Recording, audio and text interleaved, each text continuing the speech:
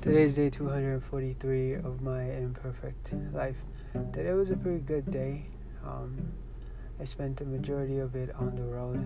If you guys remember, I said I was going to go pick up my mom from her workplace at 7:30. She finished work at 7:30, so that means that meant that I had to leave home by 6:45, 6:50 to get there on time. I live right at Young and Shepherd, so she works right downtown University Avenue. So I went to pick her up, and then we came home. I made breakfast for her.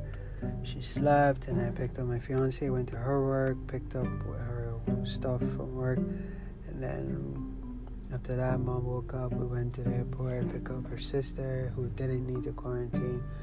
We thought we were going to have to just see her at the hotel, but she didn't need to quarantine because she had both her vaccine shots done.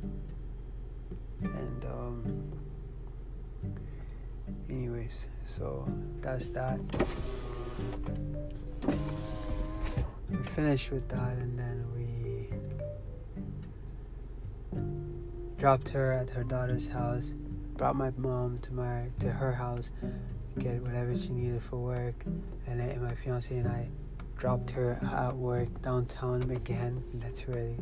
Saw my mom at the beginning of the day, and I dropped her off at the end of the day. And then I came home, had dinner with my fiance, and I dropped my fiance at her house. Now I'm heading back to my house. Yeah, I'm freaking exhausted. I didn't sleep until about 2. I woke up around like 6:30. The pains of being 30, I guess. I don't know what it is. I'm just exhausted. So, I got about 15 minutes drive to get home. So, hope you all don't mind. I'm going to leave it right here. Thank you so much for listening to my podcast. I appreciate it. God bless you, and may all of your dreams come true. And remember, you matter. Cheers.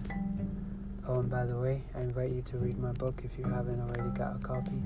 You can get it at strugglesofadreamer.com. It is a perfect book to read, especially if you are in a place of change and are looking for something inspirational or motivational to give you that kick in the butt to get going towards your dream courageously.